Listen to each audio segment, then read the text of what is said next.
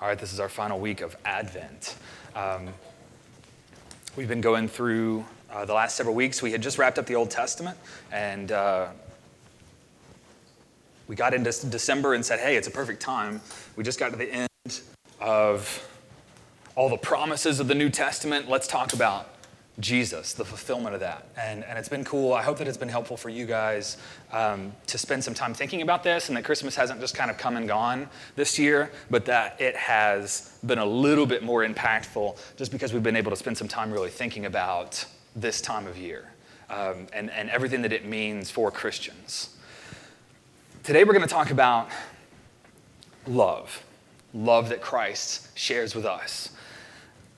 If you go around and you just survey 100 people, most of the people I think you would find that would profess any kind of faith in God would probably describe his leading characteristic as love, particularly in our culture anyway. I don't know if that's the way it is all around the world, probably not. But for us, mostly everybody wants to say that God is loving. God is love. And that's true, and we're going to see that here in a second. That is a biblical idea, that God is love. But then if you start asking them specifics, like, okay, what does that mean then, that God is love? The answers that you're going to get that flow out from that are going to come from whatever their perception of what love is. So it might start to look different then if you start asking lots of different people. They'll give you their version of what love looks like. And they'll start trying to define God by that picture that's in their head. The Bible has a lot to say about love. And let's just go ahead and turn to that verse, the one where it says God is love. You can find that in 1 John. I know it's kind of a weird Advent verse, right? 1 John chapter 4. And if you don't have a Bible and you need one, just raise your hand and somebody will get one. We have several extras at the bar back there, so just let us know. But 1 John chapter 4, and we're going to start in verse 8. So John, this is written by John the Apostle, someone who lived with Christ. He was one of his disciples for 3 years. He lived among him, heard his teachings, and absorbed everything that Christ had to say. And he is, of all of the disciples, he's probably the most focused on love, if not in the entire New Testament. He's got love as a theme just through all of his letters and the gospel itself. And you see that come through here just a little bit. In verse 8, he says, anyone who does not love does not know God, because God is love. So he's affirming the idea that a lot of people want to have, that God is love. And here's how he describes it. In verse 9, he says, in this, the love of God was made manifest among us. So here it is. Here's the picture of God's love that he's going to show to the world. That God sent his only Son into the world so that we might live through him. In this is love. Not that we have loved God, but that he loved us and sent his Son to be the propitiation for our sins. Propitiation is it's a big word, essentially meaning that he has overcome the wrath of God. He's absorbed all the wrath of God for us and has taken on our punishment and has saved us through that. So John here is saying that God is love. In fact, yes, it's true, God is love. But if you want to see what that means, the specifics of that, it's all wrapped up in who Jesus is. God's love is made manifest in Christ, in the person of Christ and what he's done. And so, as we celebrate Christmas, we've had all of these different pictures, hope, joy, peace, and now love. I hope that as we now examine Christ's coming, we see it in a more specific detail. And in this case, that when we see Christ coming for us, we would see it as God's love being made manifest. Like in the flesh, this is God's love come down to and extended to us. So if we want to know what that looks like, in even more detail, where you need to go is Christ, according to John. He's saying, if you want to know what love is, you look toward Christ. And so, what does that mean then? What kind of love has Christ shown to us? The same thing is kind of said in John 3:16, which everybody is pretty familiar with, right? John 3:16, for God so loved the world that he gave his only son, that whoever believes in him should not perish but have eternal life. That "so" there it doesn't just mean that he loved the world so much that he sent his son. It's more descriptive than that. And some translations deal with this a little bit differently. What it means there is that this is the sense in which God loved the world. So he sent his son. So it's almost like, in this way, God loved the world that he sent his son. So it's kind of restating. And again, in the Gospel of John, we see this is the love of God being demonstrated to us, that he would send his son for us. So what does that look like then? The first thing that comes to my mind when I'm thinking of just Advent this time of year is just the humility that's there. The humility of how Christ came. And the fact that we celebrate during Christmas the fact that he came as a little baby. And he's born to this like really average, maybe socioeconomically, maybe even below average family. Like, because they go to this town and they can't get anywhere to stay, and she's 9 months pregnant, and they're like, what are we going to do? Like, if you're Joseph in that moment, well, let's go in the barn and have this baby. It's so weird that we celebrate this manner of coming. And I think that it demonstrates just the humility of Christ. And the picture of this love is that it's so simple, like astoundingly simple. And he comes and he's born in this barn, and the way that he lives his life, he's not like some king. He's not some guy who's lording over everybody else, just pointing fingers and telling everybody what to do. He lives as a servant, and he makes himself a servant to everybody. He teaches, he heals people, he lays his life down rather than fighting for it. And so throughout in his coming and in his living and in his death, through the whole picture, you just see this concept that he's humble. And you would think if anybody deserved to be a little prideful, it would be Christ. And yet he comes in this really humble way, kind of inviting everybody. Not trying to domineer everybody, but inviting everybody, saying, come on.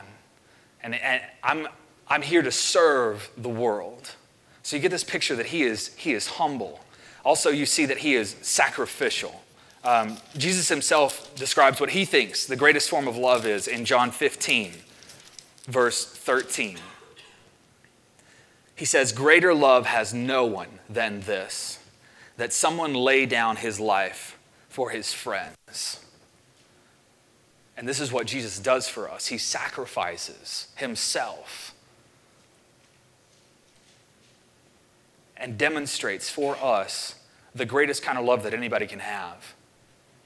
And the crazy thing about this is that act, that sacrificial act for us is merciful. In Romans 5:8, it says that God shows his love for us in that while we were still sinners, Christ died for us. So it's not just that he died. It's that he died even though we pretty much spit in his face and we killed him. And we as individuals sin continually, all the time. We get up and we sin.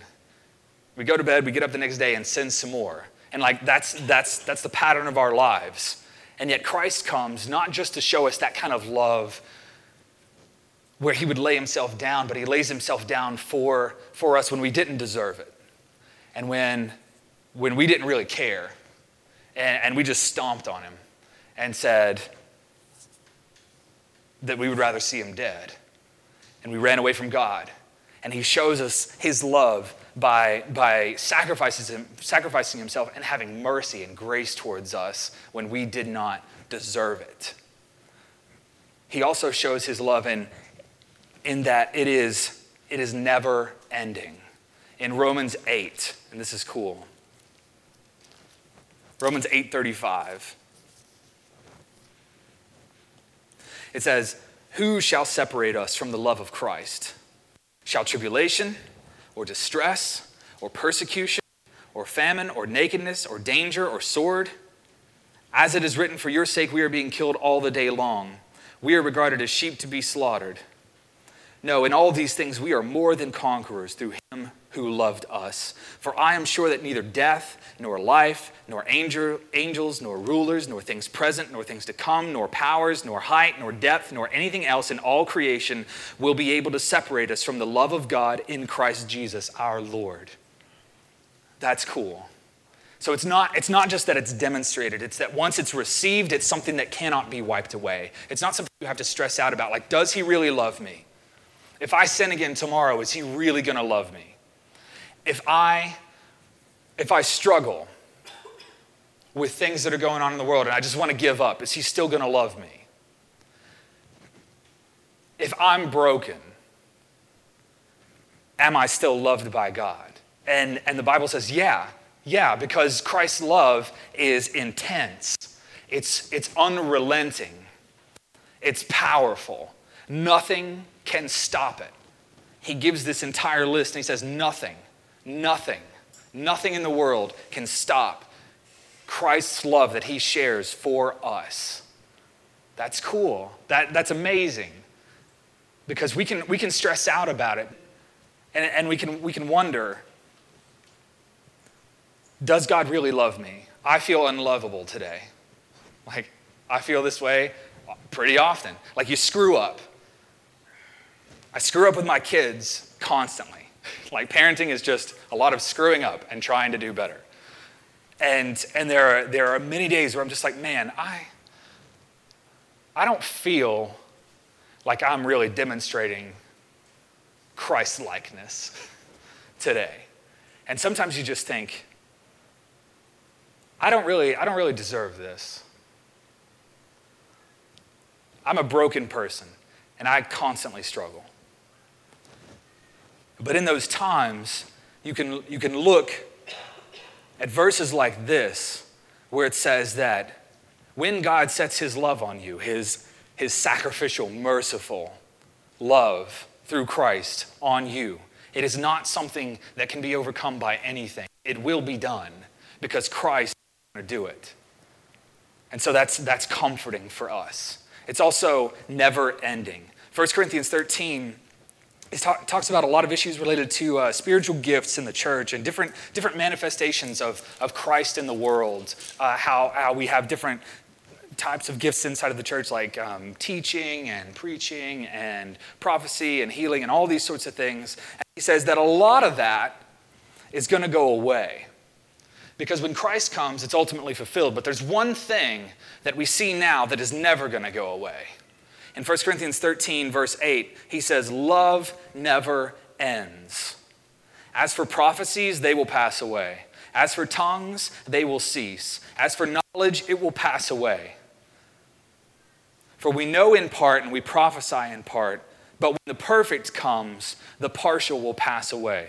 So what he's saying is that right now we've got a lot of glimpses of things, and we get those through things like prophecies in the Old Testament and the New Testament when we hear God speaking, revealing new things to us, giving us knowledge about things. He's saying that when Christ comes, that's what he's referring to when he says when the perfect comes. When Christ comes, a lot of those things we're not going to need anymore. You're not going to need me to stand up here and try to explain verses to you or any pastor because you're going to have Christ. And he's not saying that knowledge in the sense that we're not going to know things. What he's saying is when Christ comes, everything's going to be perfect. And a lot of these things that we're used to now are just going to be, they're not going to be needed because it's going to be constantly in the presence of Christ. We're going to know who he is, what he looks like. We're going to know everything about him. But he's saying here that the one thing that you see now that is not going to end is love. This love that you have in the body of Christ, this love that you have through the body of Christ is not going to end. It's going to keep going forever and ever and ever. So it's never ending, it's eternal.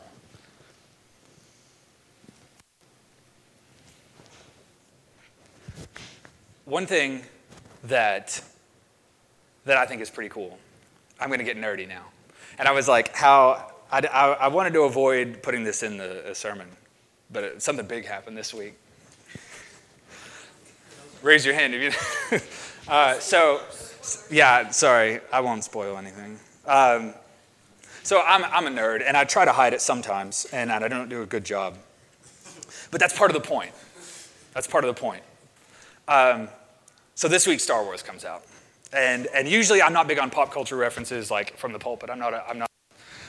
I try to divide the two because I just hold them on like different categories of thought, I think. So just so you know, pop culture and everything in the world, we're down here, and Bible and God and everything else is up here. But I want to use this to make an illustration. So Star Wars comes out, and for me, this is a big deal because when I was 5 years old, I remember seeing one of the first Star Wars movies, and I don't think it was A New Hope. It was one of the other ones.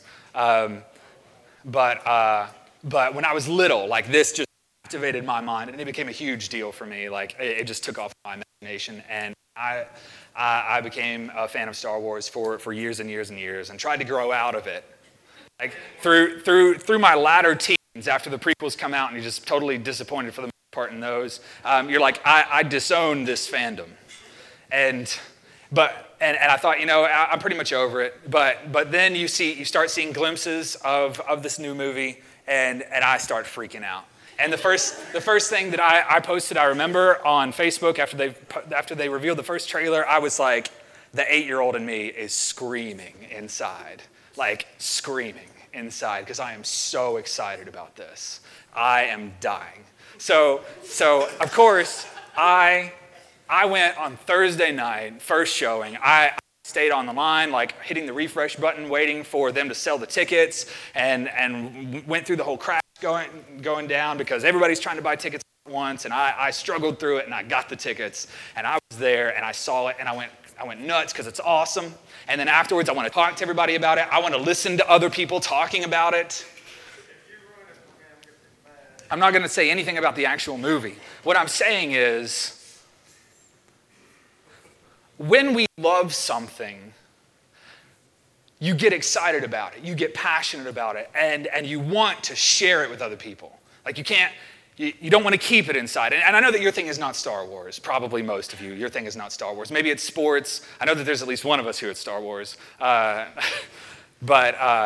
maybe it's sports, maybe it's music. Like a lot of the music that we sing up here, it happens as a result of this sort of process, like Defender that we sang earlier today. Me and Nick, I don't know who else, but me and Nick are like, oh, King's Kaleidoscope, we want to sing that song. We love that song, and we try to share it with people, and then it becomes something that we sing here, and we want to express that excitement and that music or whatever it is for you. When you love something a lot, you want to share it with people. And what I think is really cool, we've seen all these other evidences of Christ's love. One of them is that he wants to share his passion with us. He wants to share his love with us. And you see this in John 17, which is Jesus' longest prayer in the entire Bible. He's talking to God for an extended period of time. Turn over to John 17. He's talking in the garden just before he's going to die. So these are like his last moments on earth. And he prays specifically for the disciples that are there with him and the disciples that are going to come far into the future. In verse 20, he says, I do not ask for these only. When he says these only, he has just prayed for the disciples around him. But he's also saying, I ask for these and also those who will believe in me through their words. So those who would believe in Jesus because of the word of the disciples, in other words, throughout history and throughout geography, all those people who would believe, he's praying for them. Down to verse 24, he says, Father, I desire that they also, whom you have given me, may be with me where I am, to see my glory that you have given me because you loved me before the foundation of the world. So he's setting up this thought that in the Trinity, in God the Father and God the Son and the Holy Spirit, there is this love that exists from before time exists, before anything, before the world is spoken into existence. There's this love that exists in the Trinity between God and Christ. And what he prays, if you jump down to verse 26, he says, I made known to them your name. And I will continue to make it known that the love with which you have loved me may be in them and I in them. He's praying to God in his last moments. That is the last word of that prayer, longest prayer of Jesus recorded in the Bible, just before he's taken off to die. And the thing that he asked God is that he would make known the love with which Jesus and the Father have for one another, for everybody else. So he's essentially praying that love that they have between each other, that this passionate, perfect love would be extended to everybody. And so the way that we get excited about things, Jesus is excited. He's passionate about this love that he and the Father share. It's unique. It's something that only they share. And it's something that he wants to disseminate. He wants to get that to everybody. And so he's praying to God, saying, God, please make this love between us known in the entire world. And it says in other places that, in fact, the entire world will know it. People from every tribe, tongue, nation, all throughout history are going to know about this love because Jesus and the Father wanted to share it. This sacrificial, merciful, gracious, intense, unrelenting, powerful, never-ending love. They wanted to share it with us. And so when we consider this little baby Jesus during Christmas time coming to us, I hope that we see a picture of God in his love saying, I want to share this perfect love that I have with you. I hope that we see that. And I hope that we see the hope that's in that. The fact that before Christ comes, we have no hope. We are sinners, and God is not happy about it. But in Christ, we have hope because he says he's going to fix it.